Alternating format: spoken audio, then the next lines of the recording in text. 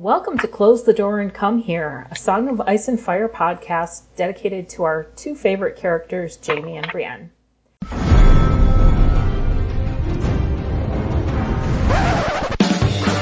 was a bear, all black and brown and covered in hair.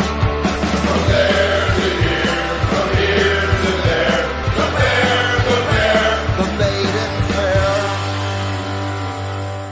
Hi everyone, I'm Kama, and you can find me at Oxford Splice on Twitter. And today we're going to be covering Jon 5 of A Clash of Kings, and I am joined by Devin. Hey, this is Devin. You can find me at GD Harpo on Twitter. And Guile.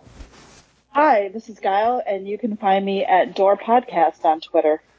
If you're joining us for the first time, we spoil everything. I don't think we have any triggers for anything real nasty today, but, well, it's Game of Thrones, Song of Ice and Fire, so you've been warned. So this is not a terribly, this is one of those exposition-heavy chapters, so I think I'm just going to talk through it, and then we'll discuss. Jon wakes to the blast of a horn when we're reminded that it's just everyone's listening for two blasts, because two blasts means wildlings. 3, God help you, is others, but it's just one, which means rangers are returning. And everyone's been waiting, and they've all been kind of tense and nervous because they're kind of waiting for the wildlings to make a move. And the men all have varying opinions about what kind of a threat that represents. But it's just it's just the Rangers coming back, and it's Qhorin Halfhand, and I think I'm saying that right. And he is so named because he has a hand that only has a thumb and an index finger on it, and partly because of how he lost the rest of those fingers in an attack against the wildlings, he's got a reputation as being quite the badass. They've had their little altercation, I guess, with the wildlings, and it was mostly successful. They did lose some people. But Jon notes that despite the success of the mission, Qhorin sounds worried.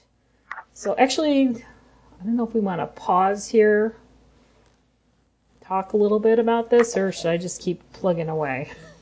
Well, I mean, can we talk about maybe the best Dolorous Edd moment in the books? Go for it. Sorry, but when they're making food for the returning Rangers, and Ed's kind of in charge of it, and he's boiling some eggs, and they're super cold, so he's like, I jump in there and boil them. Then he says he would wish it was wine rather than water, and that some brother drowned himself in the wine, but it was really poor vintage. And Jon's like, you drank the wine? And Ed says, it's an awful thing to find a brother dead. You'd need to have a drink of wine, Lord Snow. He's just so great. Definitely one of the best Dolorous Edd moments. Oh, he's great. He's a fun character. Yeah, I mean, you can just tell George has just a love of writing him without, any, obviously he likes writing, Tyrion and Jaime and stuff, but, they're a lot more complex. With Ed, he can just, have a lot of fun, clearly. So, maybe that's why we don't have wins, is because, we feel like Ed's probably going to die. So maybe Ed is keeping Ed alive is keeping the book from coming out. Yeah. We may want to actually talk a little about that at the end, too. So things are not going real great morale-wise. And as Jon's going amongst the men, we hear some conversations that are super important or will be important later, and Jon isn't sure what to do. He's hearing some conversations among them. One of the less attractive people of the Watch chat is holding forth, and there's the distinct sense that Mormont is losing the support of some of his men. And Jon overhears some stuff, but chooses not to pass it on. And we also learn that out of the cache of dragonglass and the horn and stuff, he's made a couple of dragonglass daggers and passed them out to a couple people. He gave the horn to Sam, which is cracked. And he's passed out some of the other things amongst his, I guess, friends. And we get... Yeah. Oh, go ahead. I have a question about the horn. So I guess, in earlier reads, it never quite, I never captured that they tried to blow the horn. So, what is the thought around what someone needs to do or to be to get noise out of the horn? Or is it just that it needs to be repaired? Or is it like you need to be magical somehow to blow it? Because we're pretty sure this is the horn is it the horn of Yoramon, like the one that's supposed to bring down the wall, right? There's some debate on that. Yeah, there's quite a bit of debate, and actually, Ancient Octagon on Reddit, they asked, do you think the Horn of Winter is the one Sam brought with him to Old Town, or is it somewhere else? So, bringing in the question, this horn here that they found as well, like where is it? I mean, because Mance has that horn with him as like a threat, right? I mean, I'm going to go by the Indiana Jones and the Lost Crusade theory of the horn being like the most humble, like the true horn being like the humblest, like brokenest thing. So I feel like based on that, it's Sam's horn. But I mean, literally based on Indiana Jones. Well, that's entirely possible that was a... I don't know enough about, like, musical instruments to know what would be required to fix this.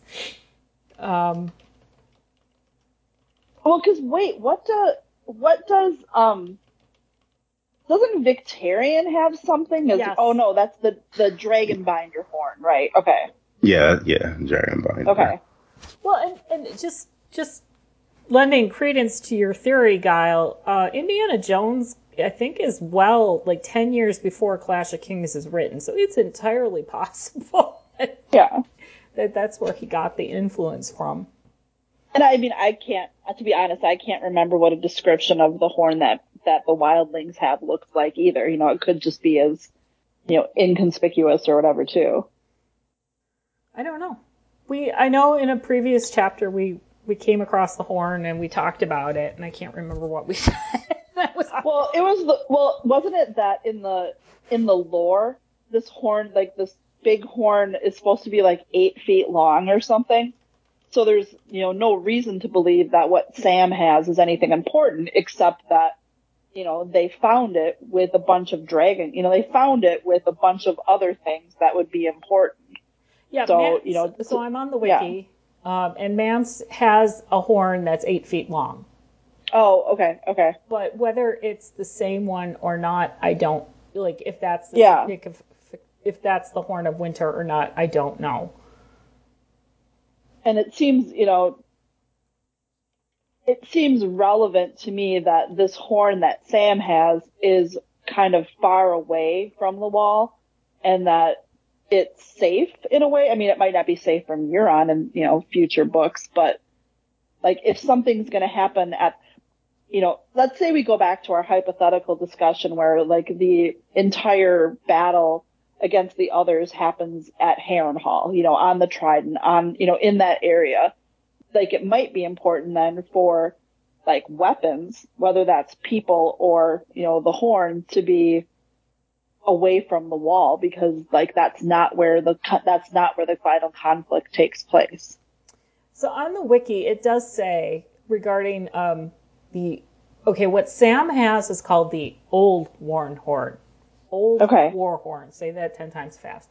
And they have this here with no source, so it's saying some readers suspect, so what, they got that on Reddit, I don't know, that this broken modest horn may actually be the Horn of Winter, the horn of Joramun, and they surmise that it may have been broken purposely or even warded so that it cannot be blown in error. So, like... Oh, okay. I mean, I don't know if that's based on anything, but, like, it would make sense that if you had this super powerful thing that you wouldn't want to just casually, have anybody come across it and start blowing it and waking giants and stuff. Well, and then you give it to Sam, who's someone who is literally in a position to be studying that might learn more about it. Yeah. Yeah, and I feel like we're led to believe that the one Mance has is the Horn of Winter, but actually isn't. Just because of the way they even talk about in this chapter that he's planning on, like, he's gonna knock the wall down. Well, how? And that I feel like that the horn could bring the wall down, so that could be how he's gonna do it. But I don't think so. But then I definitely think Sam has it. Yeah, and they're talking about how the men they captured seem to be talking about how they think Mance is looking for something. So if he already has it, what is he looking for? Unless, he doesn't have the 8-foot horn yet. It seems like it'd be, hard to miss that. Well, and that does come up because, like, in the next bit, the last bit of the chapter, so John hears Mormont hearing the reports from Corran, which is basically the wildlings are definitely on the move, and Corran thinks that Mance is looking for something, and the implication is that it's supernatural that will help breach the wall. Yeah. So if that's that. And basically, Mormont's hearing all these reports, and then he says the king needs to be warned, and then they're like, which king? And he's like, well, I guess all of them, which that's got to be. And then they're surmising that they're not going to do anything. They're not wrong about most of them. And then there's this emphasis that, the watch is definitely down as far as manpower because of the 17 castles along the wall, which they describe as being 100 leagues, and I looked that up, so it's like 300 miles. There's only 3 of them that are manned. Mm-hmm. And basically, Corran wants to go back out there, and he wants more men, and very specifically, he asks for John. And John is asked what he wants to do, and John says he wants to go. Do you think Corran... Oh, sorry. No, I was going to say that's where the chapter basically ends. So, do you think Corran knows more than he's telling Mormont? Because he's so resigned to death in this chapter. Like, he's all, well, if we die, and we buy more time, and, I totally want to go and die. Please die. I'm very interested in dying. Like, is it because so we're not going to feel bad when John kills him? Or is it like, he is like, well, I think we're super doomed. And I just want to, I want to get my part of it over with. It's sort of like, if the nukes are coming, you want to be in the blast zone type of thing. Like, he's just so deathy. He Go ahead. Oh, you go ahead. Well, he is, and my thought, like, I went the other way. I was just like, he's just the guy that gets it. Like, he's here for the watch, and this is what he's here to do. Yep. And if he dies, he dies. That was more my take, not that he knows more than what he's actually telling, but I do like that look, that he knows more, and therefore, yeah, why not just get my part over with? I know what's coming. I got more that he's a pragmatist, and he's like, okay, this is what our job is. This is realistically what we can expect, but we got to do this. But I don't know. I mean, your view is just as valid, guy. Yeah. I felt really sad, like, reading this, thinking, oh, this is the last time that John, this is the last time he has any interaction with Mormont, like, he's not, this is it. And it's like, poor John losing yet another, essentially, I would say another father figure without, like, he never gets a real goodbye with anyone. Yeah. I don't know. It was mostly, I felt it was like an exposition-y chapter. I think its purpose is to establish that Mormont and his men are not in a great place, that the Watch is not in a great place, to set more stuff up about Mance. Yeah. And then to very much stuff in about the cache. I thought it was like, there's a very, there's a really nice sense of foreboding throughout the chapter. Like, it's kind of, it's like it's a scary chapter, like an early chapter in a scary book. Which I, again, like so many of Brienne's chapters in Feast feel like that too. And I kind of like it. Yeah, it definitely is, especially in the beginning, the way the suspense of it, Yeah. where he's riding like after the first horn sounds, the first blow, and then it's like the anticipation of another and maybe another. Because I completely forgotten this chapter. Well, it's just them returning. Like I know that already, but even just the suspense of reading that chapter again, and then even the John overhearing Chet, just more foreboding of what's to come. Yeah, and like, kind of, the next time we see Chet is in the prologue of A Storm of Swords too. So I mean, we, whoa, like, when we re-up with these guys, it's pretty freaking intense. Yeah. And even speaking of Chet, so we have question from Buckle here on Discord. Question is, why is Chet's mutiny so difficult to detect?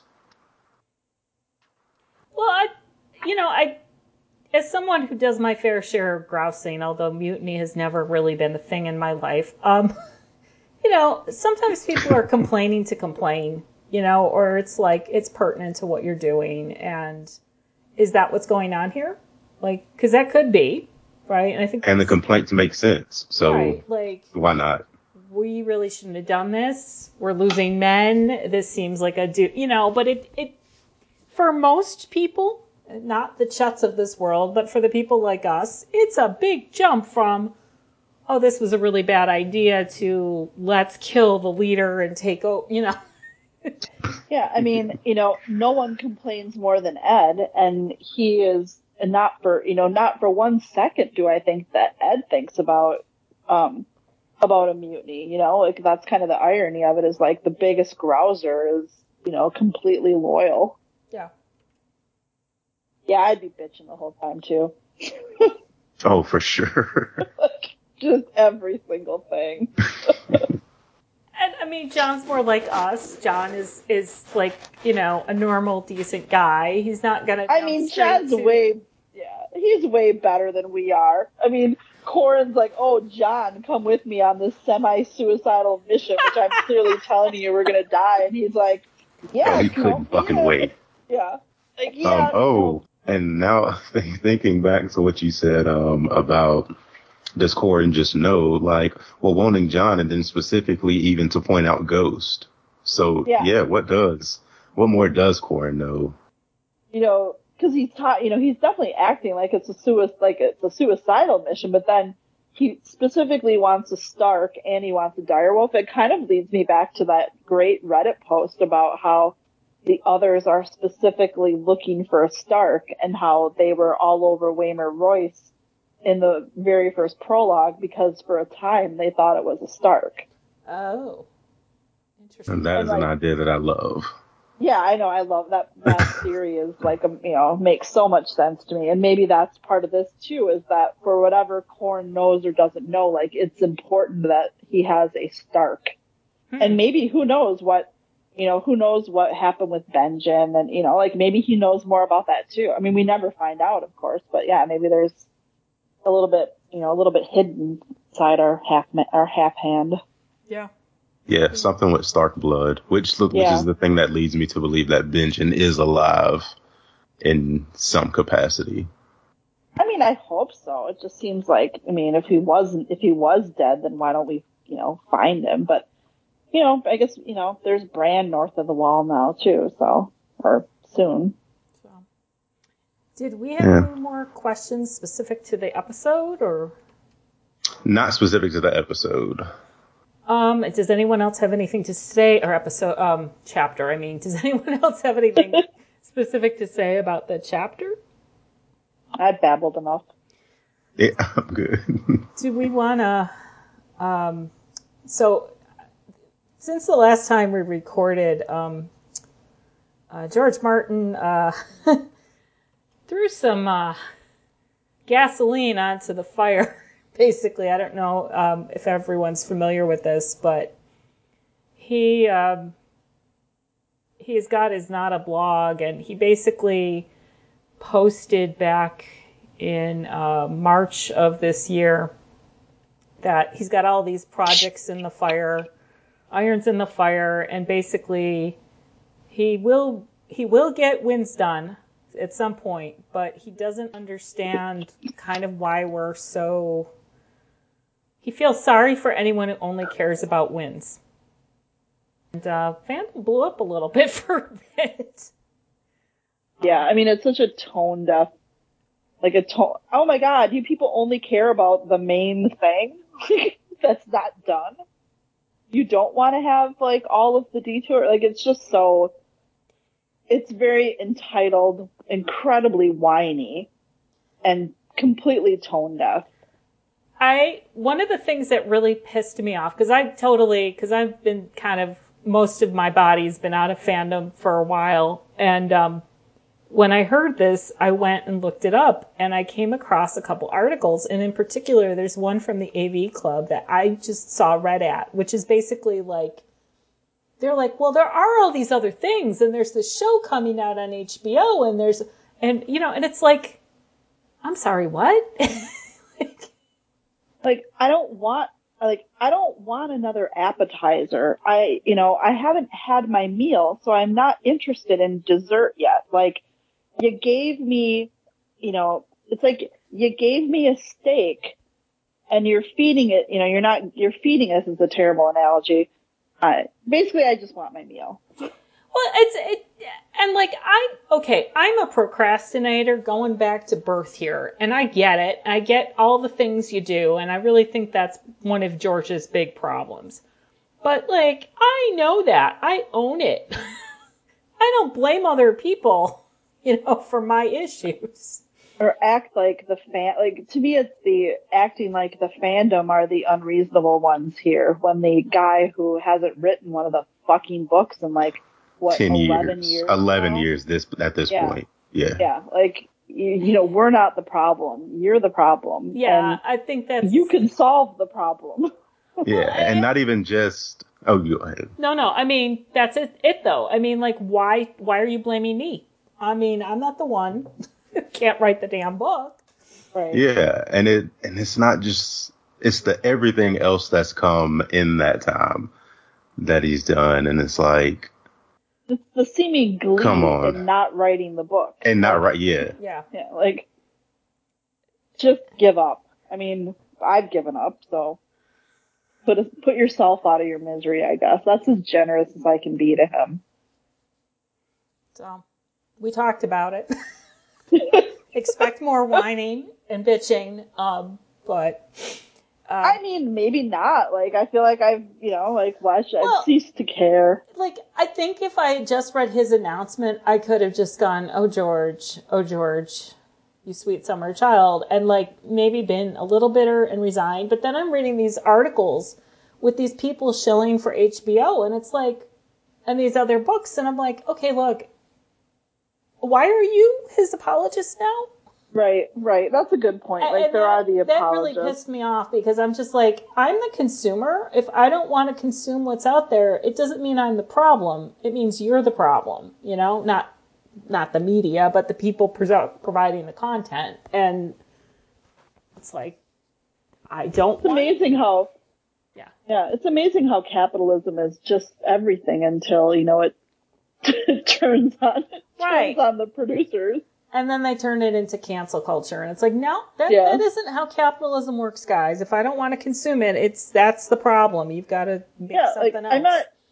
I'm not interested in canceling George R. R. Martin. Yeah. I'm just not interested in his work other than Wins. And, if he came out with another Dunk and Egg story before Wins, I wouldn't be mad about that. Right, but I never liked the Targaryens. They've always been a minor part of my interest in the story. I'm particularly not interested in non-modern era Targaryens. I don't really care, about who's got what shade of Clairol blonde. I don't. So he's been before this HBO show or whatever, he was probably stalking the aisles at Walgreens for the various shades of blonde and the hair color aisle.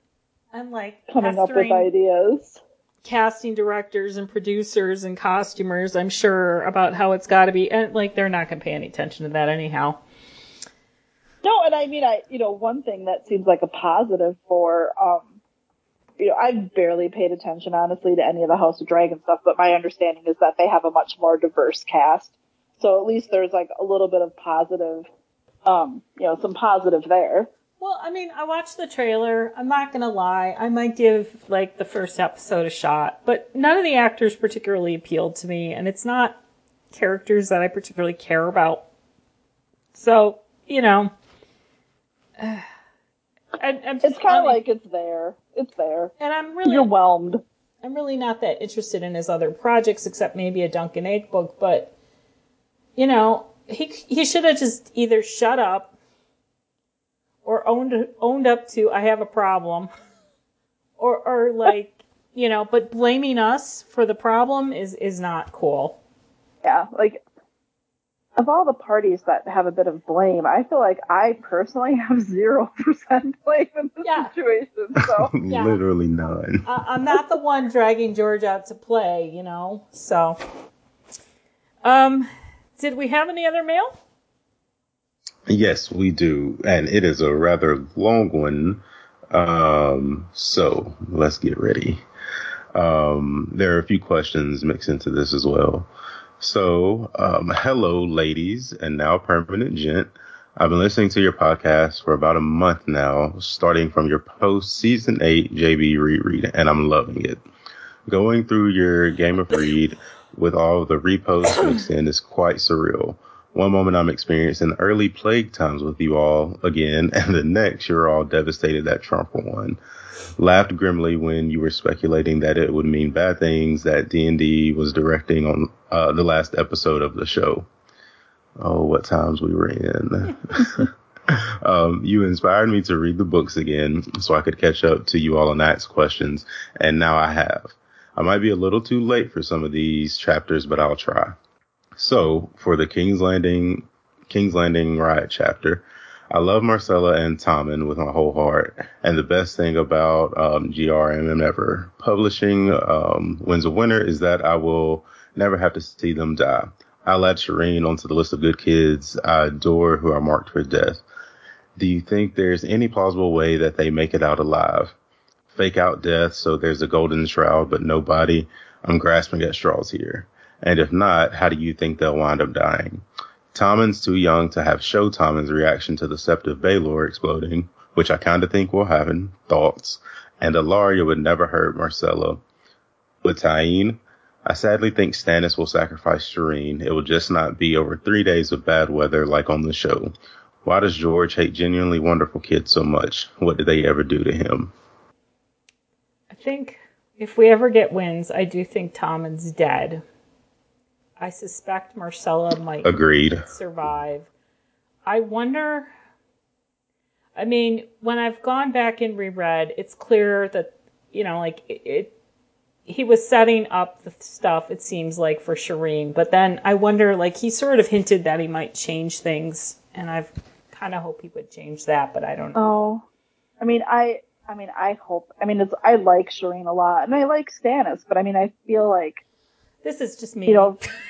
Yeah, no, I think that moment of Stannis, oh my God, I have to do this. I have to make this horrible. I have to do this horrible thing to a person, to my daughter, in order to save the world because I am this special person. I am the prince that was promised, and then for him to do it and it to not work, that is the thing that I think has to happen. And again, I like all of those characters, but I think dramatically that's where I would think it would go would be there. Yeah. And then, I feel like, Tommen's probably going to get poisoned, and I think Marcella's going to die. I think for the Lannister kids, I think it is it kind of goes to, the same thing with Lady Stoneheart. Yes, the Martells and the Martells are going to get their revenge, but in a way that is horrible. And it's pointing out the stupidity of that. And not, I guess stupidity is the wrong word, but the evil of revenge for revenge's sake like that. Nothing is going to bring back, Elia and Oberyn and, Elia and Oberyn and Rhaenys, etc. And I mean, we get, Ilaria's beautiful speech in the books about that, but they're just going to do it anyway. Yeah. I don't know what George has against the kids. I think he just, he set out to try to, subvert tropes and that, sometimes the good characters die, But I think that the kids are sort of unambiguously sympathetic deaths. Yeah. And, I mean, to me, that's probably why. Yeah. Okay. To continue, for Arya's third name chapter, what are your thoughts on why she didn't come forward with her true identity to Roose Bolton and Robert Glover and those guys? This is one of those things that I think the show actually handled better.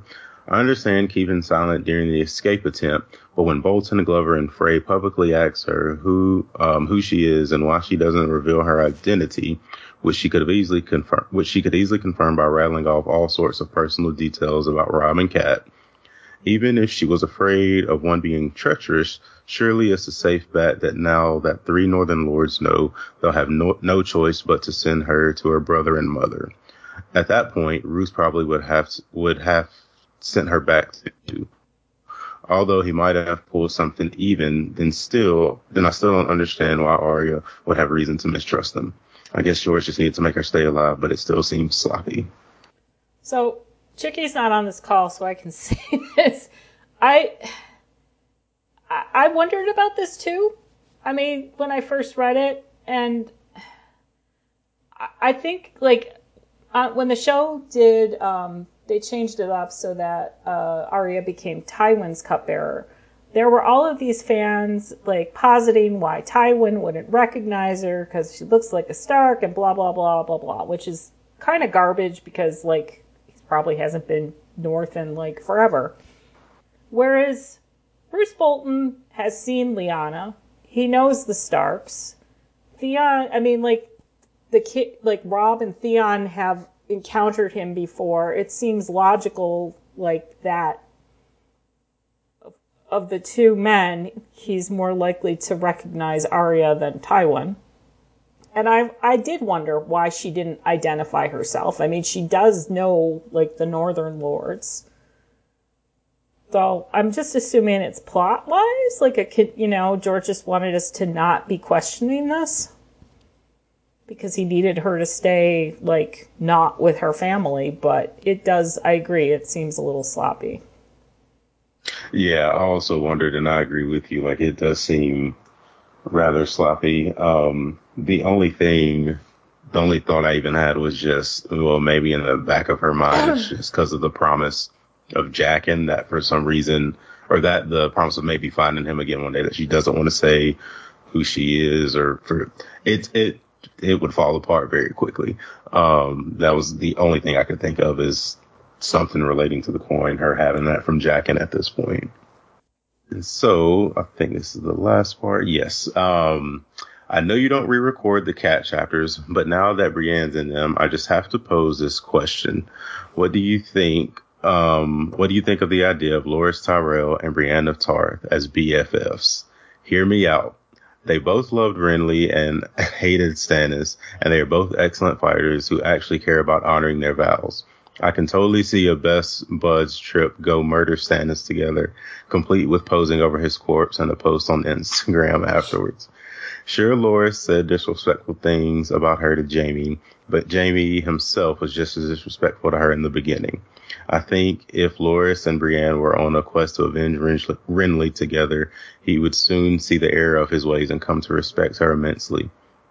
Loras and Brienne as platonic besties feels right. And can you imagine the fighting duo they'd make? They could take down the mountain. I don't think we'll get to see them together ever, but it was a true misconnection in my opinion. P.S. Is Loras dead? I don't see how you can recover from boiling oil in your armor, but the fact he's been notably on the verge of death for so long makes me hopeful. Beautiful, cocky Knight of Flowers left alive and physically fit, yet horribly disfigured, seems like something George would do. If it did happen, it would make the Brienne and Loras friendship even more fitting, by the way. Thanks for getting back to me. Thanks for getting me back into this fandom again. I do a bit of medieval reenacting, and your podcast has kept me near constant company every night while I've been sewing myself a pair of leather shoes and linen tunic. Keep up the good work. Thanks, Italia. I mean, I've always assumed that Loras is, like, his injuries are overstated. Like, I don't know. Like, if he was going to kill him, just kill him, you know? Just kill him. I definitely think he's still alive because it just keeps being brought up what's happened to him, but no status on how he's actually doing. So I definitely think he's alive. I mean, I feel like Loras and Brienne could be friends, but I also feel like Brienne's too ugly for Loras to be friends with her, to be brutally honest. Like, he seems like the type of person that, you know, he would never post anything on Instagram because he wouldn't want her on his Instagram. But, like... He might be okay with it now that he's... Maybe if he's disfigured. But, yeah, I mean, they do share, you know... Obviously, they both train that sword, you know, they both train that swords and have that discipline. And I always go back to thinking about, you know, I think about Loras, you know, the two scenes of Loras, which of course we never got in the show, are, you know, him on his knees begging Cersei to basically go on a suicide mission, you know, so he could eventually, you know, help Highgarden. And then, you know, the idea that, I mean, he and Renly talked about a secret place to bury Renly if it all went south, and that Loras, like, you know, went there and dug the grave himself, you know, like, just that, like, depth of that relationship. I mean, you know, Brienne didn't feel that way about Renly. She didn't know him, but, you know, she's obviously capable, I think, of having those feelings. And, you know, so yeah, I mean, I don't know that they would ever be friends, but I would agree that there's a lot of commonality between them. Buck Loras is, like, just awesome. You know, like, I really like him. I love that our commenter is a reenactor. I think that's kind of cool. Oh, I know. Yes, well, I love that as well. It just made me think of Hawkeye and how much I loved all of the LARPers and, like, that little side plot in the show. Yeah. Is that it for mail? Yes, that is all the mail. Well, if you would like to send us a message or question, you can do so at closethedoorand@gmail.com, or you can send us a message at closethedoorandcomehere.tumblr.com. You can tweet us at Door Podcast, which Guile has co-opted. We love reviews. Yeah, that is really shitty of me, isn't it? But I mean, like, I'm sure if someone tweeted us or messaged us, you would take care of it. Yes, I would. Of course I would. We love reviews on Apple Podcasts, Podbean, Stitcher, or wherever you listen to us. Please consider reviewing us, as it helps new viewers find the podcast.